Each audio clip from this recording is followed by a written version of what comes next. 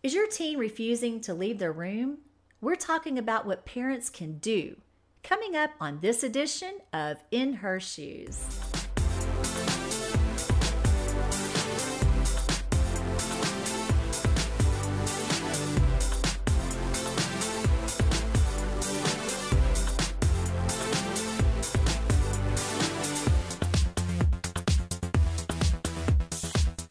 Hi, I'm author, speaker, counselor, and certified parenting instructor Shannon Perry, and welcome to the In Her Shoes podcast, where moms and teens find answers for relating, renewing, and redirecting their relationship to learn how to walk in her shoes.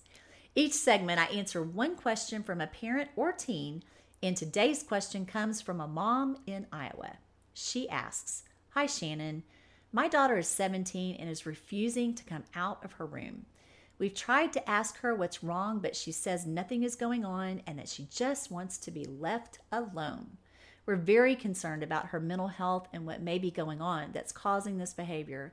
Can you give me some tips or talking points that can help us get to the bottom of what's going on? Thanks, Shannon, a concerned mom in Iowa." Thank you for your question, and this is a more serious issue when we don't know what's causing the isolation. Mom in Iowa mentioned mental health, and that is a very key component in this situation.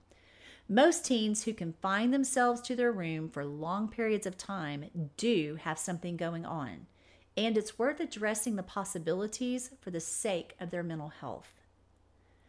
Some questions you may want to consider are, have they changed friends recently?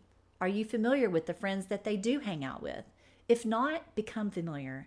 That's important for several reasons. First, you want to be sure that the friends they have are healthy.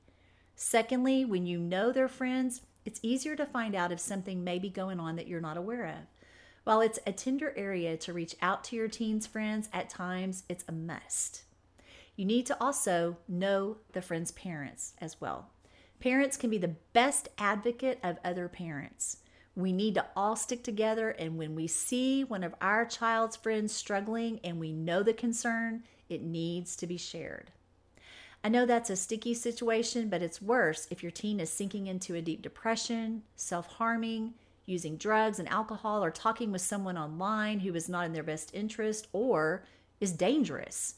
We all know that traffickers are looking for those kids who are isolated and posting about how difficult things are at home. They make promises then to your teen that they'll help them financially, and before you know it, they've bought into the lie. While that may not be the case in your teen's life, we do know that isolation is not healthy because teens are built for connection.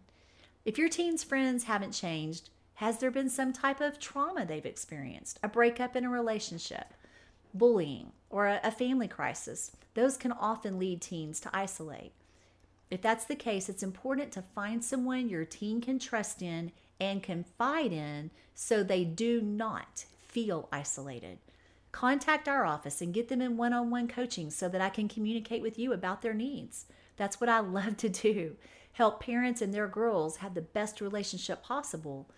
You'll also need to contact your family pediatrician and share your concerns. If your teen seems hostile or angry toward you, just simply do this. Ask why she's mad, and then just listen. Don't defend. You'll have that chance. Just listen, and then tell her thank you for sharing. If the concern is legit, then apologize. That could help turn the situation around. But do insist that your teen talk with someone. If they refuse to talk with you, let them know you will arrange for them to talk with somebody else because you love them and you want the best for them. But don't let them get away with blowing you off and shutting you out of their room, because guess what? Those doors do have hinges. If necessary, find a screwdriver and let her know the door will remain off the hinges until things change or you get some answers. Again, not out of spite or being mean, but because you're concerned. Hey, thanks for your question, Mom in Iowa, and I hope this brings you peace and answers as you move forward. If you'd like to be notified when I post more A's to your queue, be sure to hit that subscribe button and please share In Her Shoes with those you know that are in the throes of the teen years. If you've found tips for getting your teen to talk with you or helping them to come out of isolation, I'd love to read about those in the comments below. If you have a question, send it to info@shannonperry.com and you could be featured in an episode of In Her Shoes. If you and your girl are looking to strengthen your relationship or you need a boost of support, be sure to check out the coaching program I offer at inhershoestour.com. And be sure to check out the calendar while you're there to see when I'll be live in your area with the In Her Shoes Tour.